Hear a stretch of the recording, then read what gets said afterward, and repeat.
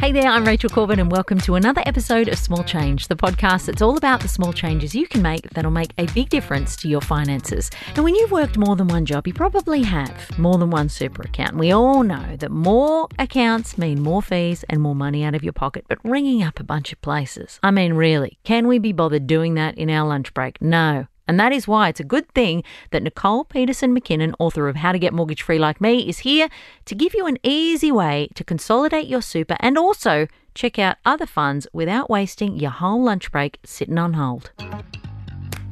While moving your super around used to be complicated and involve lots of the dreaded paperwork, there's a new MyGov feature called Your Super that lets you sort this stuff really simply with just a tap or two. You simply go online or on your app and you're just a couple of steps away from having one single super fund and saving thousands in fees. But sometimes choosing the fund is actually the hard bit, and there's help there too now. So the simple super products have their performance listed and then designated as performing or underperforming. Couldn't be more clear.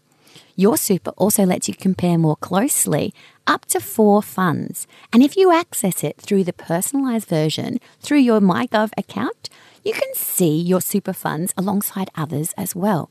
Then it's super simple to select the right fund and start making significant fee savings. Let's be honest, it is not often that you hear of the government helping you fill in less paperwork, but I am on board. Get into MyGov and start mushing those super accounts together. And if you are finding these tips helpful, then make sure you share the show with a friend so they can start saving money and mushing accounts together too. That is the technical term, and I'm sticking with it. I'll see you on Friday for another episode of Small Change.